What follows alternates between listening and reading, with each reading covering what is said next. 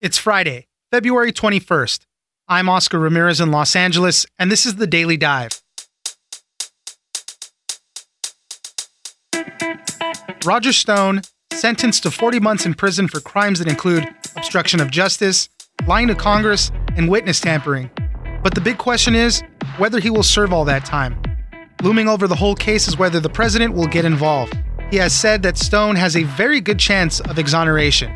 Ursula Perano, reporter at Axios, joins us for the sentencing details. Next, there's been a recent string of beehive heists in California's Central Valley. There's a booming demand for honeybees used for pollination rather than their honey, and beekeepers are making the trips to make money. But also on the lookout are thieves looking to steal them and make a profit. Oliver Millman, reporter at The Guardian, joins us for more on these hive heists. Finally, the Nevada Democratic debate gave us a ton of fireworks. First time on the stage, Michael Bloomberg took the majority of the heat from the candidates. Turning in what many saw as a poor performance, he had to field criticism over stop and frisk, his taxes, sexist comments he has made, and even non-disclosure agreements he had with some women. Zach Montellaro, campaign reporter at Politico, joins us for a full breakdown. It's news without the noise. Let's dive in. And I'm here to make a fair system. Again, Roger is not somebody who worked in my campaign. I know Roger, but a lot of people know Roger. Everybody sort of knows Roger.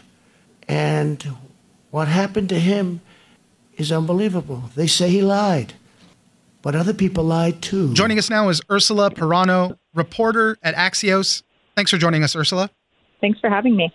We finally got a sentence for the longtime Trump associate Roger Stone. He was sentenced on Thursday to 40 months, 3 years and 4 months in prison for crimes that included obstruction of justice, lying to Congress, and witness tampering. We got to hear from the president. There's a lot of stuff that happened. So, Ursula, tell us what happened in the courtroom when he got sentenced. So he was sentenced, as you said, 40 months, which is significantly shorter than the 7 to 9 years originally suggested by prosecutors who had tried Stone's case. But as we know, DOJ stepped in, said they thought that sentence was too harsh, and moreover, the president has not been shy about chiming in, saying he thought the original sentencing recommendation of 7 to 9 years was horrifying or horrible, and not necessarily weighing out a pardon for Stone. He hasn't attached himself to it completely, and he's sort of weighing the idea, it's an election year. That would be a big commitment from the president to pardon his associate, Roger Stone. But the big looming question in this situation, if that pardon is coming. What happened with Judge Amy Berman Jackson? There was some interesting moments. The new lead prosecutor there, had to talk about the new sentencing guidelines, and it was this weird mishmash of, still arguing a lot of the same principles that were in the original sentencing guidelines. He didn't give a time that they recommend. The judge says the truth still matters and had some harsh words there. What happened with the judge? So Judge Amy Berman Jackson, she was sort of countering this narrative from people backing Stone, that Stone was being prosecuted for fighting for the president. The judge countered that he was not prosecuted for sticking up for Trump. He was prosecuted for covering up for the president. That was her argument. And so she's kind of not playing into the politics of it all. She's trying to stick to what was brought forth in the Mueller investigation, the actions that Stone took when trying to pursue information about the Hillary Clinton WikiLeaks emails in 2016. She's not having it. She cut to the chase and said, this is not about Trump. This is about the actions that Stone took on behalf of Trump. Attorney General Bill Barr did an interview with ABC News, said that when the president tweets about the Department of Justice and what they're doing, it makes it impossible for him to do his job. There's been all sorts of stuff going on with Bill Barr, but it raises a lot of questions about what's going on there in the Department of Justice in the background. Really what that was DOJ has maintained through all of this that their decision to intervene in the Stone sentencing was independent of influence from the White House. But when Trump is tweeting along, it makes it really hard to sell that. So Barr told ABC News in that interview that he wasn't going to be bullied, that this was his decision, and that these tweets from the president chiming in make it difficult for him to do his job. And there was reporting in the days that followed that Barr was considering resigning over the situation because he simply felt he couldn't run DOJ in a way that fit what he was looking for. The president, for his part, did respond to this already. He was at an event in Nevada, and he said he wasn't going to do anything just yet, but he says that Roger Stone has a very good chance of exoneration. That was essentially his quote, that he wanted to let it play out, but that there's this chance that he believes Roger Stone could be exonerated. So it'll be interesting seeing what happens in the next few days. But it does come at an interesting time given the context of Trump pardoning multiple people earlier this week, former Illinois governor, former NYPD commissioner, former NFL owner. He's been very bold this week, showing he's not afraid to offer clemency, and that if he doesn't give Stone clemency, it's not because he's afraid to. Roger Stone, I guess, has another appeal or wants to get this tried again. So that process has to work itself out before he actually has to report to prison. So on the president's part, it's smart to finish letting it play out, let him go to jail for a few days or something before he takes any action, maybe even after the election, possibly, whether he wins or loses. So on that part, there's time left for the president to take action. This is not imminent. This is not going to be a deciding factor for voters in November. Did Trump pardon Roger Stone or not? This is something he can wait out. You know, we have reporting that Trump's advisors want him to wait until after the election to not make this a forefront issue just right now. Ursula Perano, reporter at Axios, thank you very much for joining us. Yeah, have a good one.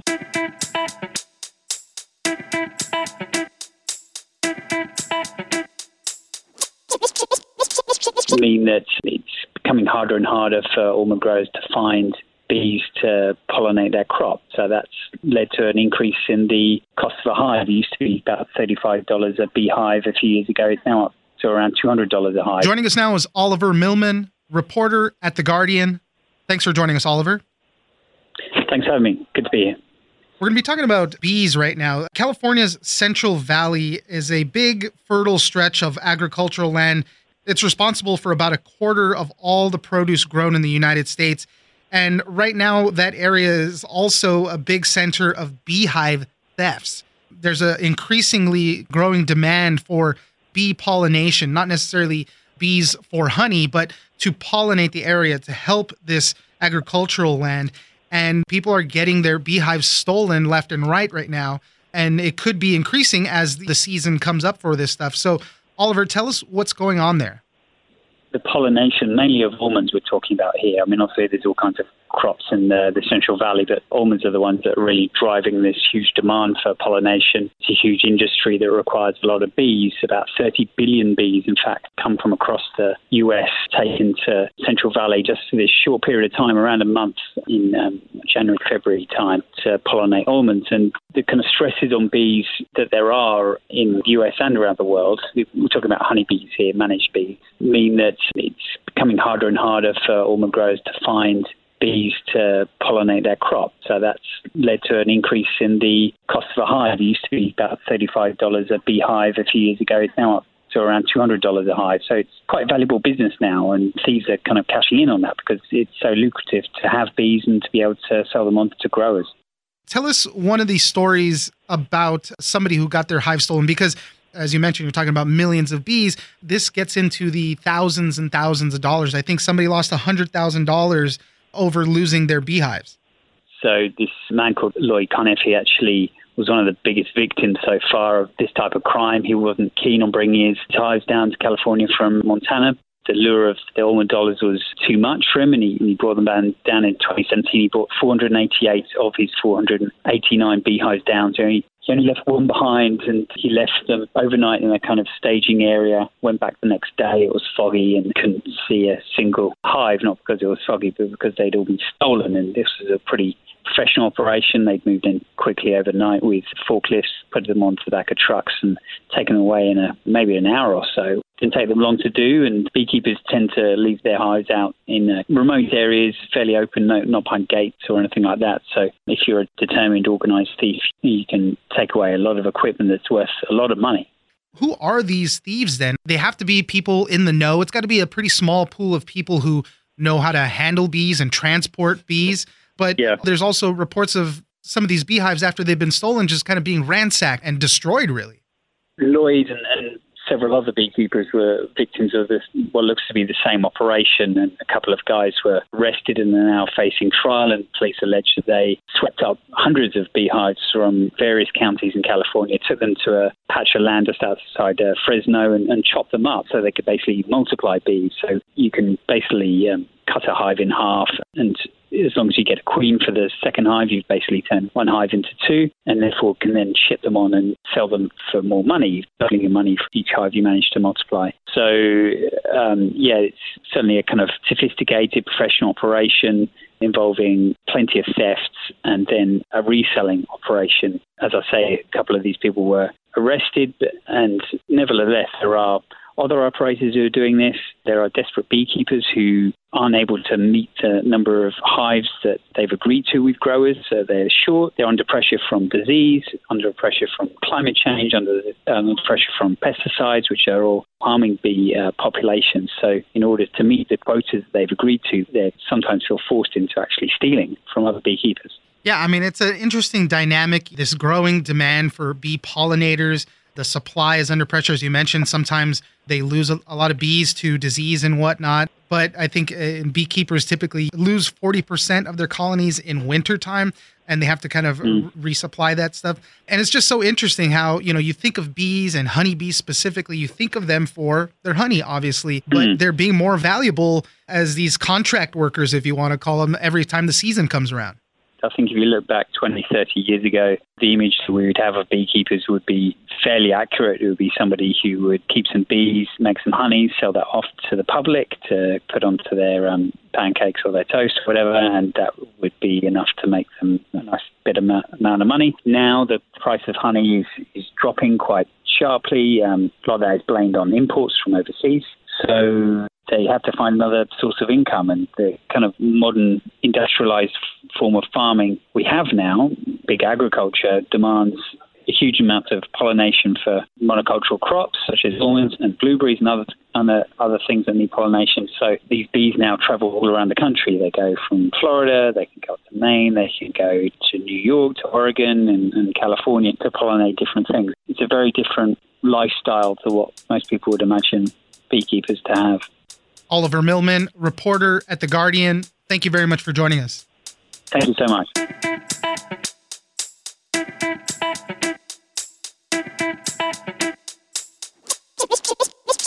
I'd like to talk about who we're running against. A billionaire who calls women fat broads and horse-faced lesbians. And no, I'm not talking about Donald Trump. I'm talking about Mayor Bloomberg. Joining us now is Zach Montalaro, campaign reporter at Politico. Thanks for joining us, Zach. Thanks for having me. Finally, we had a Democratic debate that had some fire in it. Obviously, the newest addition was former Mayor Mike Bloomberg being thrown into the mix, and things got ugly there in Vegas really fast. Senator Elizabeth Warren wasted no time getting to the attacks. She started off by saying, we're running against this billionaire who calls women fat broads and horse-faced lesbians. And she says, I'm not talking about Trump. I'm talking about Mike Bloomberg. And from there, he was hit on everything. Stop and frisk, sexist comments that he might have made, and these non-disclosure agreements, his tax returns. It was like a nonstop onslaught against Mike Bloomberg. It was his first time that he was on stage, and I think that certainly showed, to put it gently. Everyone took swings at him, Elizabeth Warren most prominently, but even Joe Biden got in and took some shots at Bloomberg. Bernie Sanders fought with him, Amy Klobuchar, Pete Buttigieg, everyone on stage took some chances, take a swing at him, and he really never had a solid response to any of it. The one that was most surprising to me was the NDAs. You have to have known that question was coming and fumbled his way through that of saying he won't release these women from the NDAs, didn't particularly give good reason why, and Warren just really went to town for it with him on that. Mike Bloomberg's response there was, quote, maybe they didn't like a joke I told. And then the other quote that he said, that we did these NDAs because the NDAs were made consensually. And it's like, this is not the language that you use when you're talking about sexist comments and non-disclosure agreements. Yeah, I totally agree. They were just horrible answers. And you're right. Even his campaign had said that they did prep. They did do a lot of debate prep and we're ready for these types of answers. But it didn't seem like Mike Bloomberg was ready for any of that. I think his campaign manager after that said, Mike's got to get his legs under him. He hasn't had a debate since he sought his third term for mayor in 2009. And I think it totally showed. Like they said that, Bloomberg got his legs under him after 45 minutes. Not entirely sure how true that is. I don't know if he looked better in the latter hour and 15 than the first 45. But the benefit, I guess, for the other 5 candidates on stage, they had 8 debates previously to kind of work out the kinks, get all this going. And it looks like last night's debate was actually the most viewed of the cycle yet. I think I saw some numbers that put it at like 19 million people watched it on television. That's a lot of people who saw this debate and saw Mike Bloomberg kind of getting beaten up for 2 hours. Where does this put Mike Bloomberg now? Because he's obviously spending millions and millions of dollars on advertising. I think it's like $409 million from last November to January, something like that. He still has the next debate in South Carolina. That's going to be on Tuesday, February 25th. It kind of seems like this first debate, he obviously had to take all the punches. And maybe in the next one, if he stands strong, he can continue in the race.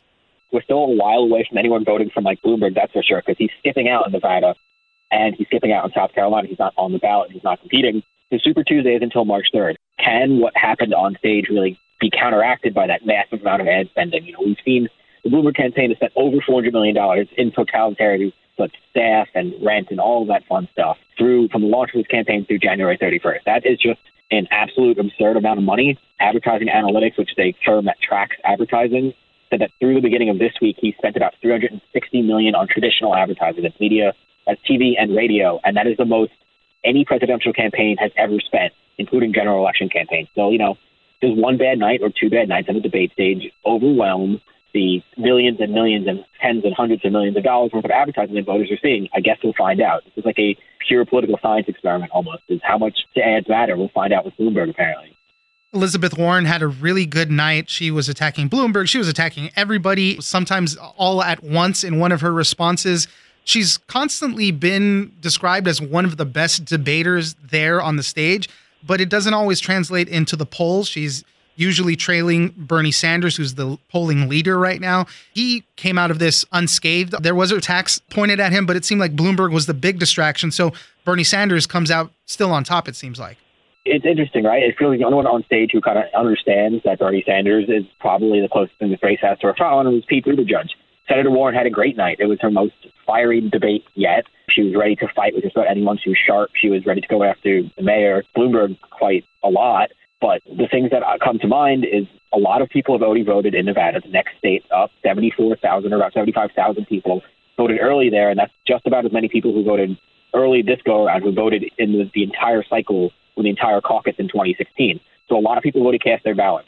Super Tuesday states like California, millions of people have already gotten their ballots in the mail, could have sent them back already. It remains to be seen how much this will move Senator Warren's spot in the polls and when people actually vote, but she had a strong night. One of the other interesting dynamics they played out was Senator Amy Klobuchar and Mayor Pete Buttigieg. They were going at it pretty hard. It didn't really seem like it might have paid off for Pete Buttigieg. I thought he kind of came off very abrasive. But, they're fighting for the middle, for that moderate lane. Now that Joe Biden seems to have kind of faded off a little bit, Pete Buttigieg really kept making the case, you can't be a polarizing figure like Bernie Sanders, and then taking down Amy Klobuchar. I thought she held her own, but really for the both of them, it seemed like it got pretty personal. One of my colleagues wrote a story about how the two of them very obviously don't like each other. It felt like at times that they just spent the night memorizing Oppo on the other person. But, Buttigieg and Klobuchar both have the same challenge going forward, is how do voters of color, how do non-white voters respond to them? The first 2 states where they both performed fairly well, Iowa and New Hampshire, overwhelmingly white voters. That's not the case in Nevada, not the case in South Carolina, and certainly not the case for the Democratic electorate at large once you get a larger swath of states like Super Tuesday. How do voters of color respond to them? Is the first thing we need to watch. And we'll get that early test on Saturday. And how much can they really change their fortune? Because despite the fact that they did well in those first 2 early states, neither of them were in the top 3 or the top 4 in national polling. And national polling is not worth everything because there is no such thing as a national primary. But in the absence of polling in a lot of these Super Tuesday states, you can maybe take some clues from national polling.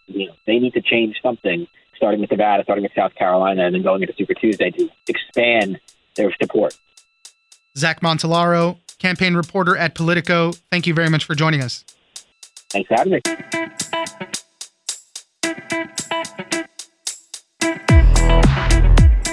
That's it for today. Join us on social media at Daily Dive Pod on both Twitter and Instagram. Leave us a comment, give us a rating, and tell us the stories that you're interested in. Follow us on iHeartRadio or subscribe wherever you get your podcasts. This episode of The Daily Dive is produced by Victor Wright. and engineered by Tony Sorrentino. I'm Oscar Ramirez, and this was your Daily Dive.